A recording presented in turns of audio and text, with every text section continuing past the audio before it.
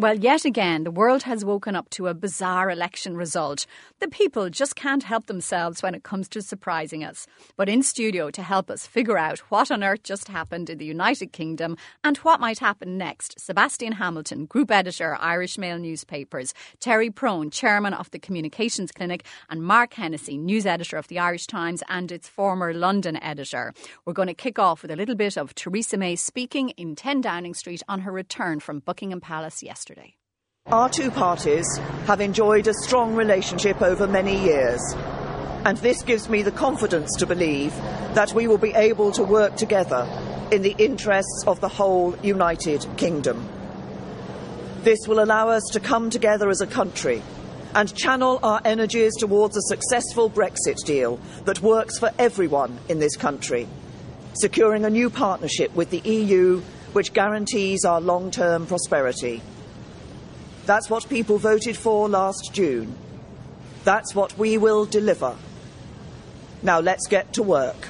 And that was Theresa May in a speech which talked about certainty, almost as if the result hadn't actually happened. And now on the line we have David Cowling, former editor of political research at the BBC. And David, the last time we spoke was a few months after the last general election, which had necessitated an inquiry into how opinion polls had been managed because they've been so misleading.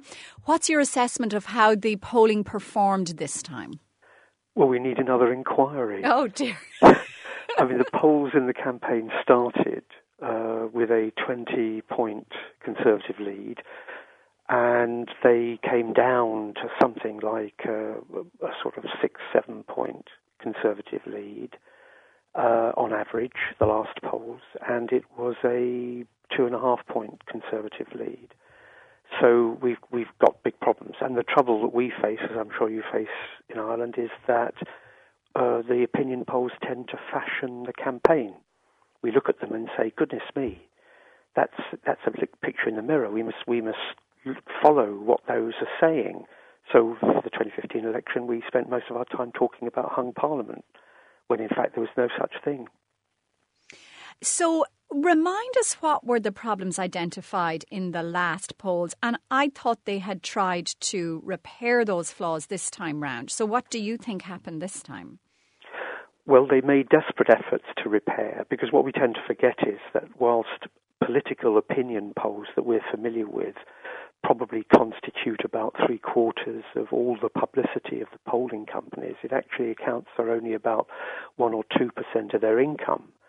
So their reputation in terms of their commercial clients is vitally important to them. And if they have a public car crash, then it's not in their interest to say nothing happened. We've got to get this sorted. So they tried. And one of the things I think that emerged very strongly from 2015 was that they were having great difficulty in I think, getting completely accurate samples.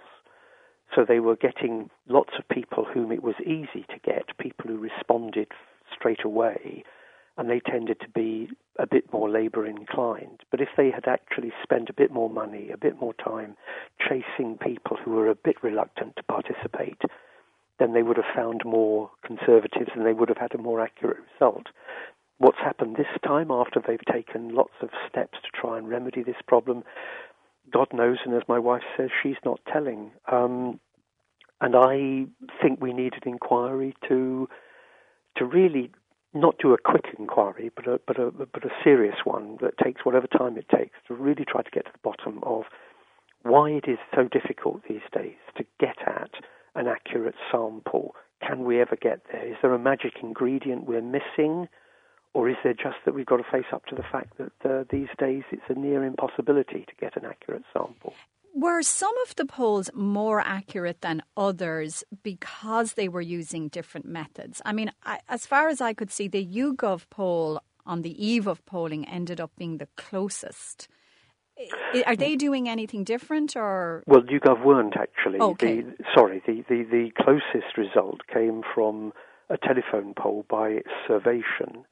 And the second closest to the final outturn poll came from a company, Kantar TNS, which was online. So we have a telephone poll that was close, and we have an online poll that was close, and all the others, to varying degrees, were less close than those.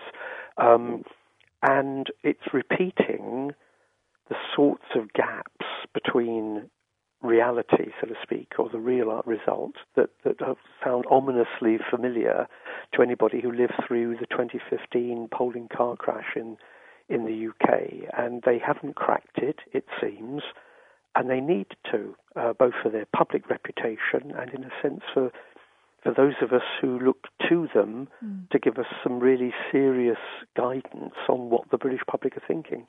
And presumably that was what Theresa May had been counting on when she decided to call the election in the first place, because she was looking at polls that were giving her a 20-point lead. To what extent do you think that poll was correct at the time and then changed over the course of the election, or may not have been accurate at all in the first place? Now, that's a very, very interesting question, and I don't know I have the answer to it. I can only give my guess. I mean, if we think that all the polls have been wrong, then in a sense it's easy to say, oh, well, the polls at the start were wrong. But I think it's the degree, the distance, if you like, between, let's say that they were all out a bit. Well, they were all out a bit at a 20% level at the start of the 6-week campaign in this election, and they were out a bit when they were at 7. But I don't think that, the difference between the 20% lead for the Conservatives 6 weeks ago and the 2.5% that resulted was polling error. I think there was some shift. The polls may have exaggerated the Conservative lead, they may have flattered it, but it was still a very substantial lead, I think. And most, there was never moments where people at the start of the campaign were saying to me, these polls aren't right. All my experience on the ground tells me that these polls are really seriously wrong. Now, I've gone through elections where people have said that to me, and if I'd have been sensible, I would have followed their advice, but I invariably didn't. But nobody was saying that to me in this campaign. So I don't think this was a case of wrong polls at the start and less wrong polls at the end. I think there really was a shift in the campaign. And then just finally, and I'll let you go after this, in relation to the result itself, and of course I'm sure we have this completely different electoral system in Ireland, PR by STV. You have first past the post. And I saw one analysis that said Labour got 40% in this election. And when Tony Blair won a landslide election, he just got 41%. That tiny percent made such a difference in terms of seat delivery. Is there any sense or willingness on the part of British people that the electoral system isn't serving them well? Or do they like it? Well, I don't say they like it, but I don't think they like the alternatives, because we had a national referendum here in 2011, I think it was, where there was a resounding defeat for a proposition to move from first past the post to alternative vote. I don't think it's a love affair, but I think it's one that people feel more often than not delivers firm government. But the thing to remember very quickly about all this talk about 40% versus Tony Blair, the reason why Labour isn't doing as well is that in 2001 and in 1997, Tony Blair and the Labour Party utterly crushed the Conservatives. It was the distance between that 40 whatever percent and where the Tories were that gave them the majority. In this election, the Tories were 2.5 points ahead of Labour, not about 10 points behind. Right. And so Labour, this is a swing of about 2% from Conservative to Labour. That's the fourth lowest swing to Labour since the 1950 general election. So Labour did well, of course they did, but some of this talk is getting more and more silly, it seems to me, on this side of the pond, with people going on and on about, it's almost the equivalent of the fall of the Berlin Wall. People are saying Labour got more than in the 2005 than Labour got in the 2005 general election. But in the 2005 general election, Labour had a majority of 66 seats in government. What's Mr Corbyn's majority? Oh, he doesn't have one. He lost. And there are no prizes. There are no, it sounds brutal, but it's true, there are no Oscars for, favourite loser in British politics. Labour did well, but they lost. OK, well, David Cowling, that's a good way of looking at it. Thank you for joining me. Sebastian Hamilton then, with that caution from David Cowling on what Labour achieved in this election, what do you think happened? No, well, I think David's absolutely right. Tony Blair, at his worst, won 60 more seats than Jeremy Corbyn at his best, facing what was one of the worst general election campaigns I can remember in 25 years of watching and covering politics, particularly from the incumbent government. I mean, it was, in every respect, a badly run campaign. You know, when you have a party leader who wants to be Prime Minister and won't go on television to debate the other guys, that's appalling. You have a manifesto that basically says, we're going to keep giving you more pain, everybody happy with that. You're not going to win votes like that. And also, you had a nearly 7-week campaign. Well, I'm sorry, if you have a snap election, it's got to be snappy. You've got to get on with it. They gave Jeremy Corbyn time to build up momentum. But at the end of the day, I think they had a message that didn't resonate because it wasn't even a message. They had a candidate who, particularly in television terms, and television is all important in modern elections, was frankly pretty hopeless. And when you put those things together and you stretch out this campaign for 7 weeks, how can you expect to do well? So why did she do it then? Well, I think it was a reasonable call at the time because, she had a big lead in the polls. There's some very troubling economic data coming down the tracks. So, the data was showing her Britain could be, potentially in recession within a year or two, certainly by the time of the next election. There's, Tory candidates facing criminal inquiries into their election expenses. So it was a good time to do it as long as you didn't screw up the campaign. In politics, you always have to make these judgment calls. I actually think it was a good judgment call. Snap elections are always a little bit tricky, but if you're going to do it, you have to then have a really good, strong, powerful, quick campaign with a clear, powerful message and get out there before anyone can change their minds. That's how you deliver a result. Terry Prone, did you think it was a good idea at the time? I didn't think it was a good idea in the way it was framed. Two things about it. First of all, she had said she wasn't going to call a snap election, and she called a snap election. You cannot then run a campaign talking about stability when you are the essence of instability yourself, on that and so many other fronts. But the second thing is that I have a mistrust whenever I've been involved in general elections or other elections where the incumbent has sought a stronger mandate. It puts chills up my spine because, first of all, it tends to weaken them in front of the electorate. But more importantly, it's a classic process call. It's very much like the Hillary Clinton thing. If you go back through what Hillary Clinton was about, it was always about process. It was always self-directed. It was always something that she could do in a different way rather than actually understanding where people were at, the change they wanted, the dreams and hopes that they had. And I was astonished at the heartless, brainless process thing that simply said, give me a stronger mandate to negotiate Brexit. She had a perfectly good mandate. There was no need for anything else. And it was amazingly like the Cameron debacle with the referendum. Again, wasn't necessary to do it at the time, and face plant. I was only half watching a lot of it, but I did notice that she started off, from when she'd won her position, doing this Margaret Thatcher kind of take, I am so strong and stable and an iron woman. And by the end, when Jon Snow was interviewing her on Channel 4, this bug-eyed, sweating, panic-stricken woman who was obviously feeling the pressure. What a backlash. You can't. I train politicians all of the time. You cannot train somebody out of fundamental dullness. And this woman is fundamentally dull. When a woman cannot rise above the kitten heels to have something that makes people say, wow, that's an interesting idea, then you have real problems. And the old-fashioned notion that if you give somebody a line or a couple of lines and say, now just repeat that, It is always an injustice to an electorate. An electorate is simply not that dumb. More importantly, it riles media. Media truly hate it, particularly broadcast media, and they have an almost reflex response to it, which was to give a bigger dig than they needed to give otherwise. And how would you contrast her performance then with Corbyn?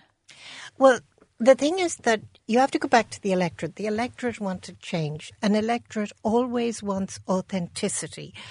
And the one central thing an electorate wants is something to believe in.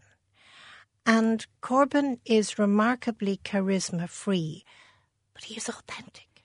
And he had the courage to present a manifesto which was more left-wing than I think anything in the last 30 years. And so people said, this is real. This is believable.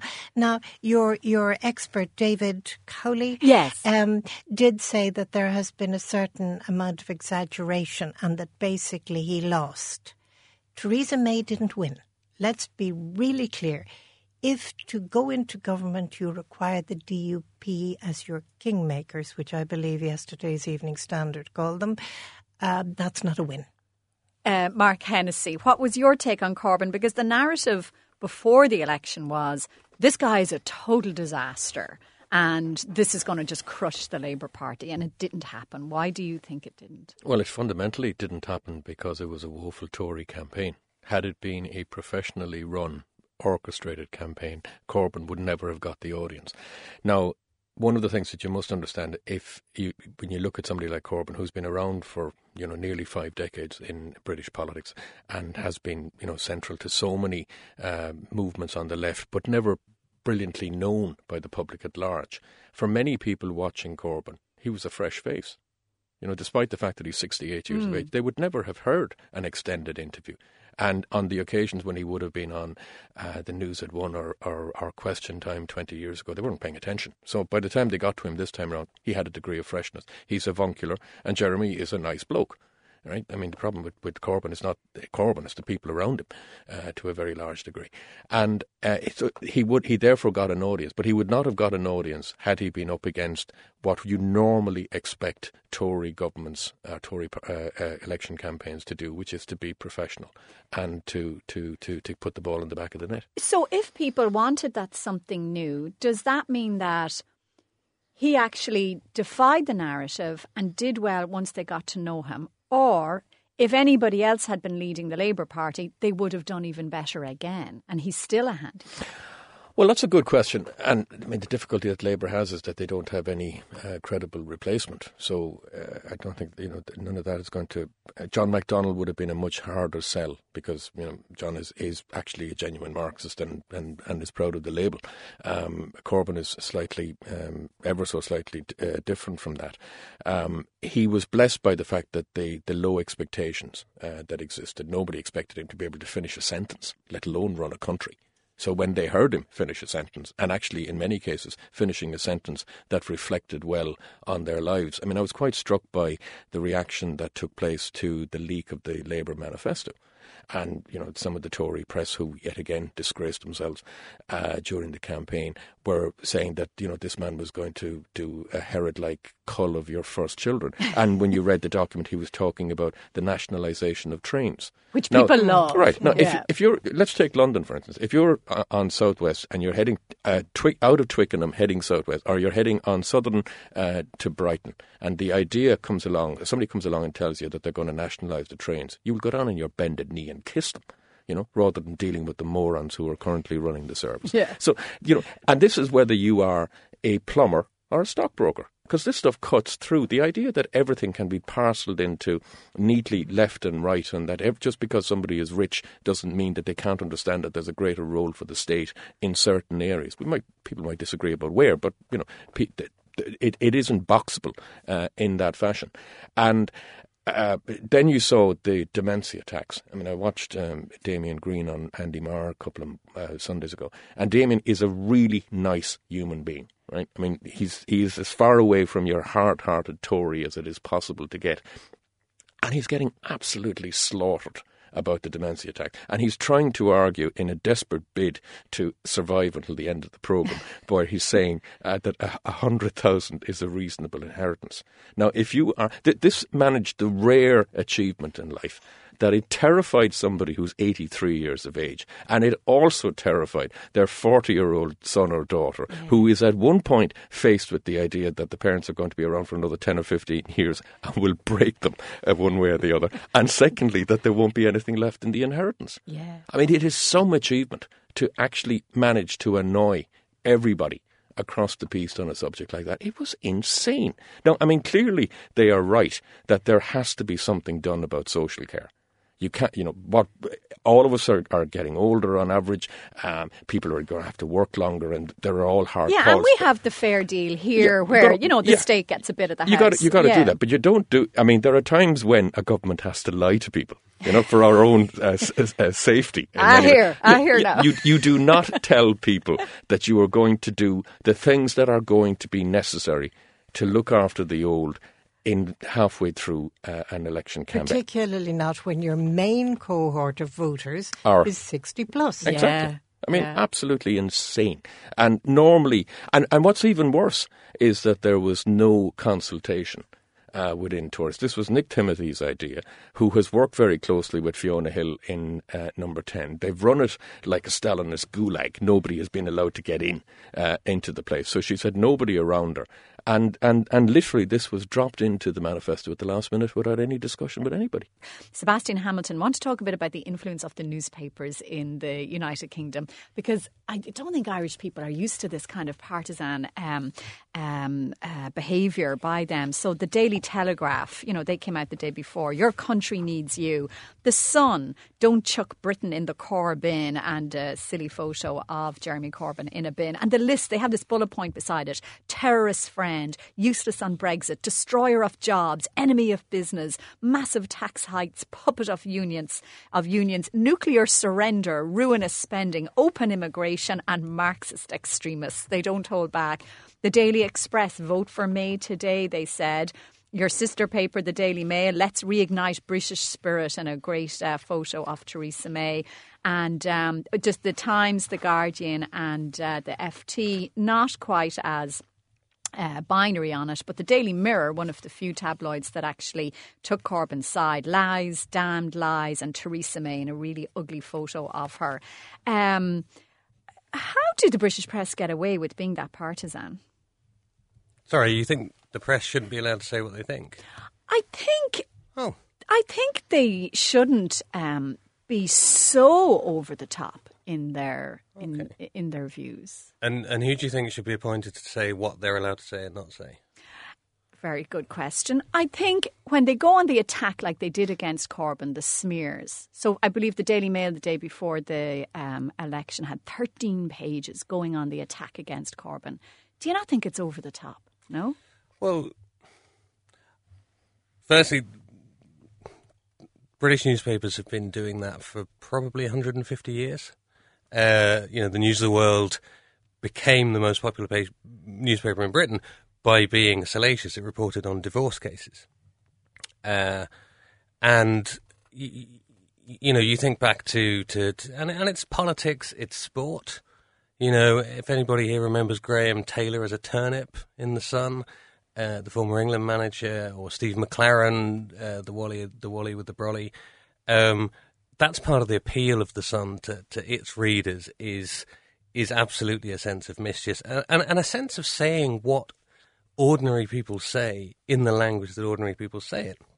Secondly, I think the notion that Irish papers have never been partisan, it's payback time. I think if that has any resonance, and it does. But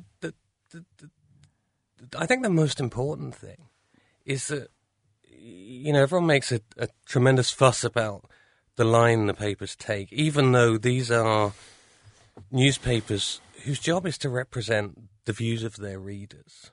It's not their job is not to be a mouthpiece for a politician or a political party.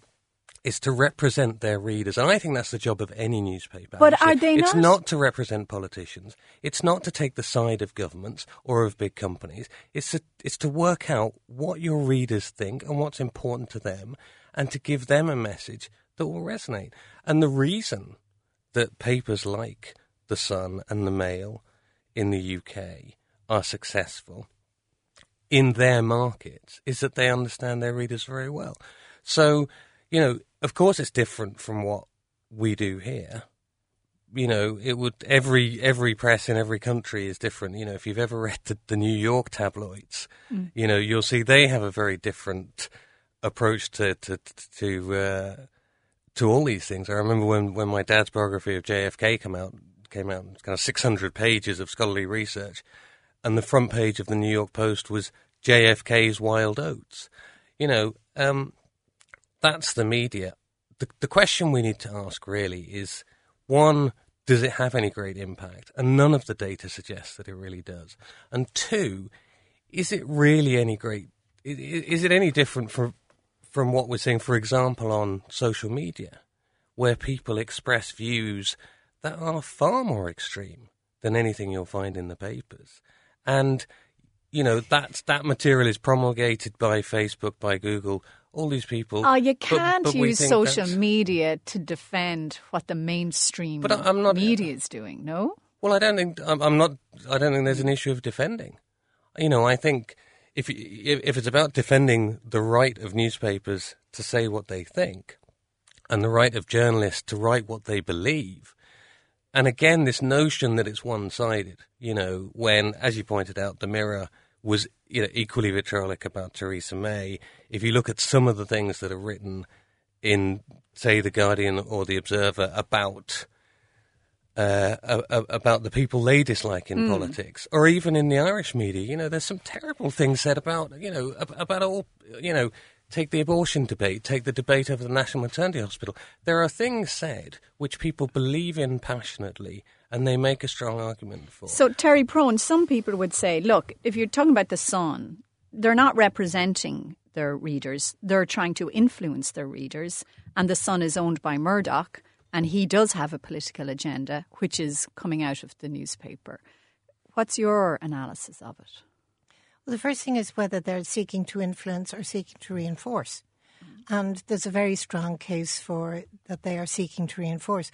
I'm amused listening to Sebastian because I'm not sure I can remember in The Observer or The Guardian recently anything of quite such spirited vulgarity as what we have seen in the tabloids against Corbyn. Did you read the Sarah Vine piece in The Observer? I can't repeat it on air because it is so obscene. But because it doesn't get as much attention, mostly because these papers aren't very successful, doesn't mean it's not there. Okay, well, go on. The thing that I would quarrel with you is the use of your word smear. Because if we're talking specifically about the issue of Jeremy Corbyn being friendly to terrorists, this seemed to me to be a seeding of the clouds exercise in the Daily Telegraph at least 2 weeks before the election. And I was looking at it thinking, now this is interesting. First of all, this is in preparation for any kind of terrorist activity that may occur, bearing in mind that they were on high alert. But the second thing is that they had the pictures. They had pictures of Jeremy Corbyn and Gerry Adams, maybe 20 years ago, but clearly intimate friends, close colleagues, listening and talking to each other.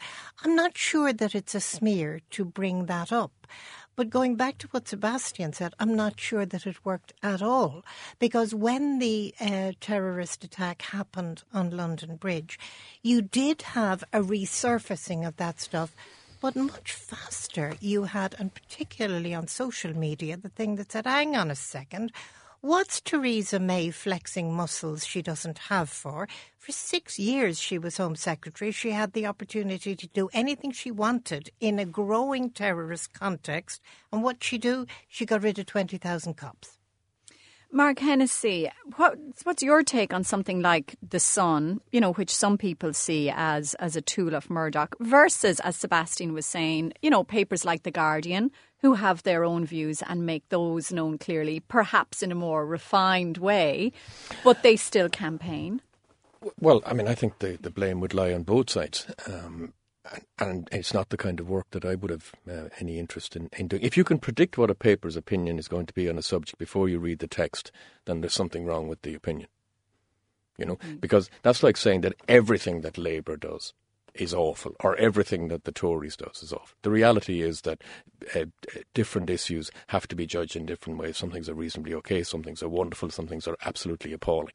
And you have to attempt to look at it in a fair-minded fashion and make a judgment call on the merits of the issue rather than on whether you've made a predetermined decision on whether Jeremy Corbyn or Theresa May should be Prime Minister. What about But on the point of The Guardian, I mean, the Guardian can make a habit of this where they dress it up, and it's better written, or at least more flowery written, but it can be utterly and completely poisonous as well. So what about the idea, though, that British newspaper readers know what they're buying? So they buy The Guardian because they do share the views, and they buy The Sun because they do share the views. So there's nothing sinister. It's actually quite transparent, and therefore it's okay. And maybe in Irish newspapers, we think we have a more neutral press, but actually, there'll be stories planted in one or the other that may be a product of a political bias within those newspapers. We just don't really know about it. Yeah, you can make that argument. I wouldn't accept the latter end of that particularly, but in terms of the former end, that at least it's declared, so if you want, in advance what it's selling on the tin.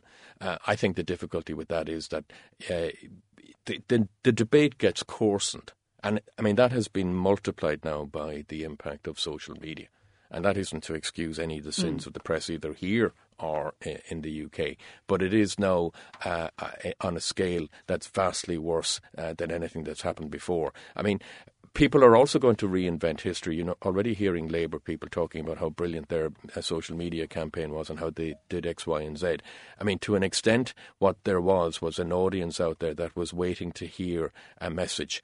I remember talking to business people shortly before the Brexit referendum and making the point to them that a few days before that if it was won, it would be won because of people like them and people who ended up their employees on low-paid jobs with poor job insecurity and with fewer prospects of being able to own a home than any of their predecessors. And Sebastian, yeah, I just want to get back to the real point, which was, should newspapers be campaigning? And I have to say, I think absolutely it's the most important thing they do. And I remember, for example, some years ago when Bertie Ahern was first in the tribunal, pretty much the only two papers in the state that called it as it was, that told people Bertie Ahern was lying through his teeth on oath at the tribunal, were the Irish Times and the Irish Daily Mail.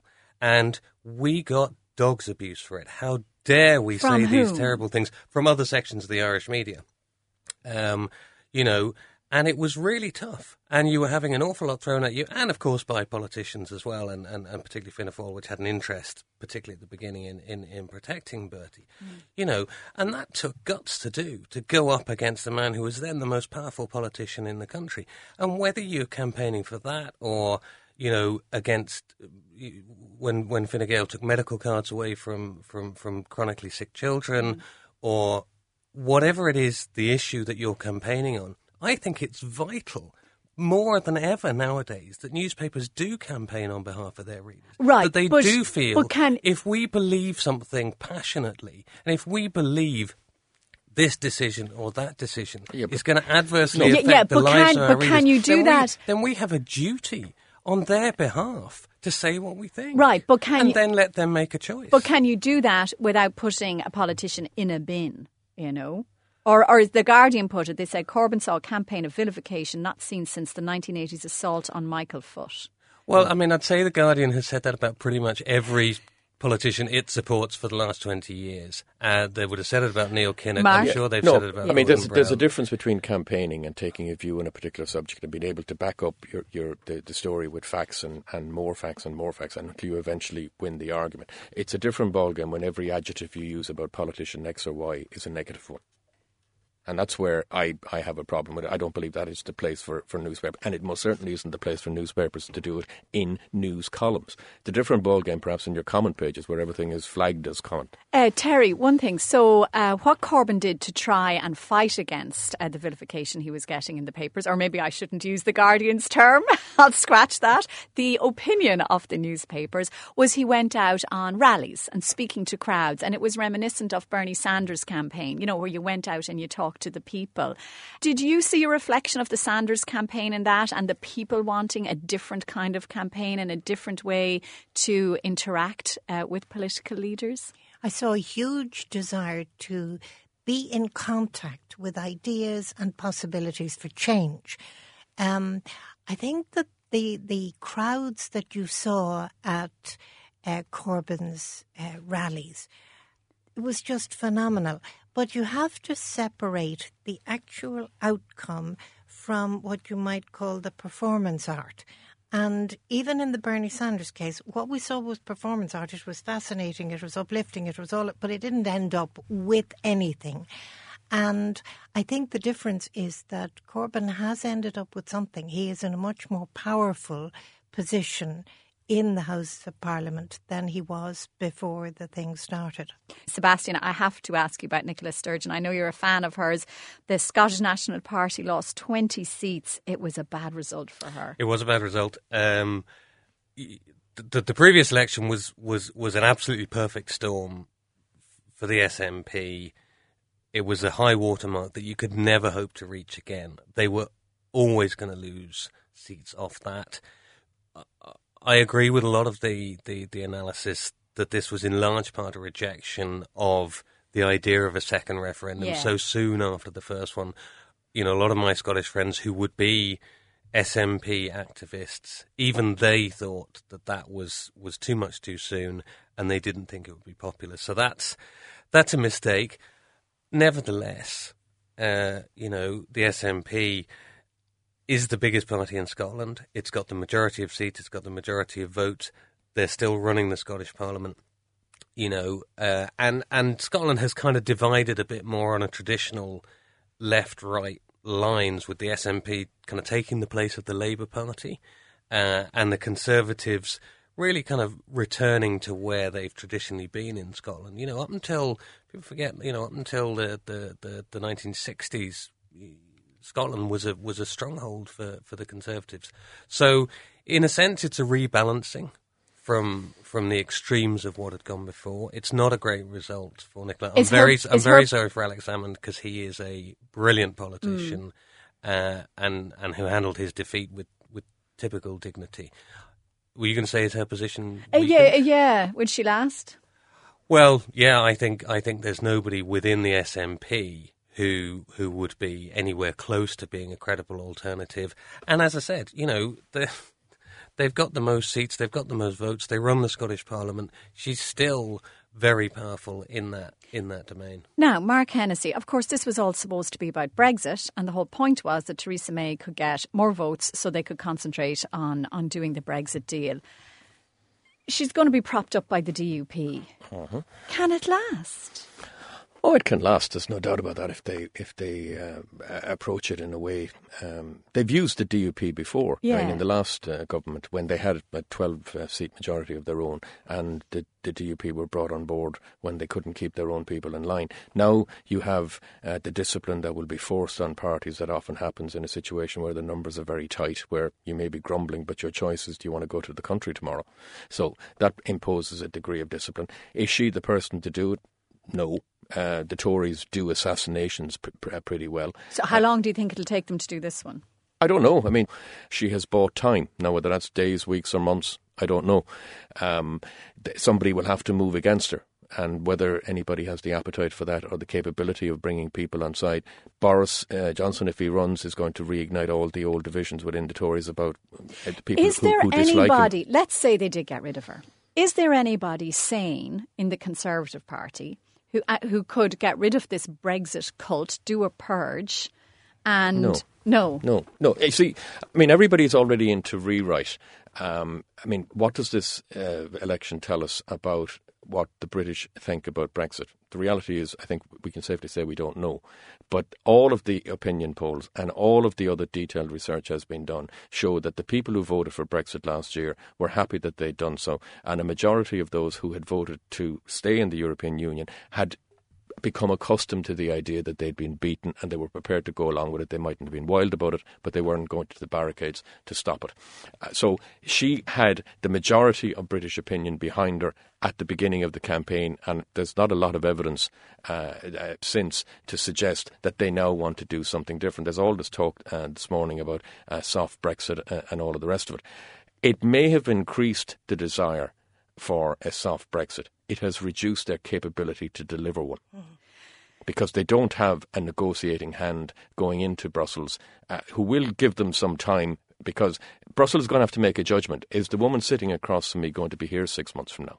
And if they say no, then what did they do? We've a little bit of Ken Clarke, actually, the grandfather of the House, when he was re-elected on Thursday night, talking about whether there was any going back on Brexit. I've come to the conclusion, no. I thought it was a parliamentary thing. I never liked the idea of having a referendum. I hope we never hold any more referendums on anything again. But when we got to Parliament, I stuck to my principles.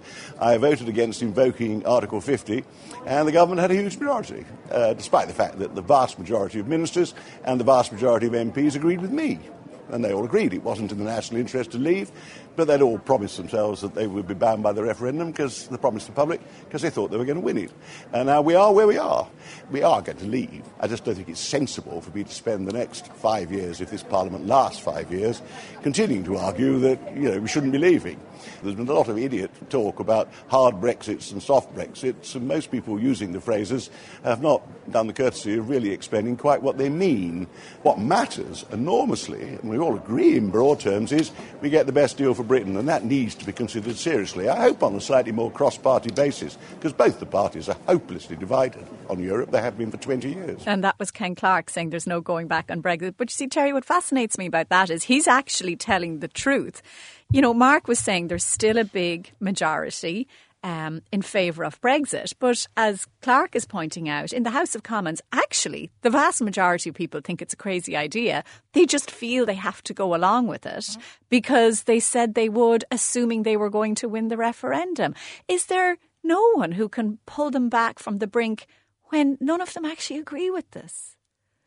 I'm not sure that it's true to say that none of them actually agree. Well, of course, and sorry. I think also that there is a case in politics and in life for frequent use of the serenity prayer, where you have to recognise the things that you can change and the things that you can't change. The people have spoken, God damn them, is a great old phrase about referenda. The people have spoken, and it is up now to the government to get on with it. But there is an implication in all of the coverage that Brexit was the only thing that mattered. That is not true. Life goes on in Britain.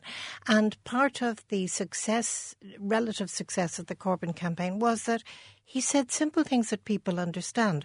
We should abolish university fees, as opposed to the convoluted tripe that his opponent said, which was we must ensure that no graduates leave university bowed down by debt. What is the difference? One is simple and interesting and relative to people's real lives. So, Sebastian, I know you've been arguing from the start. The Brexit deniers need to just get over it. The train is going on. But given the result of the election, what kind of negotiations can take place now? May's going to go to talk to Michel Barnier and they're just going to be laughing at her, surely. Well, in a strange way, actually, the point that I've been making before is that within the Conservative Party, much as people in Ireland don't want Brexit to happen, within the Conservative Party, it was an article of faith, as much as a united Ireland is an article of faith for Sinn Féin or Fianna Fáil, and they won't change their minds.